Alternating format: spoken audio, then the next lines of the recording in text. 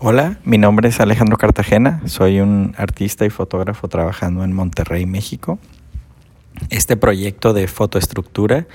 lo empecé trabajando aproximadamente hace 2 años. Anteriormente a eso estuve coleccionando imágenes y fotografías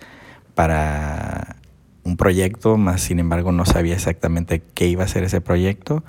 y fue por una cuestión de azar y de casualidad que encontré una fotografía que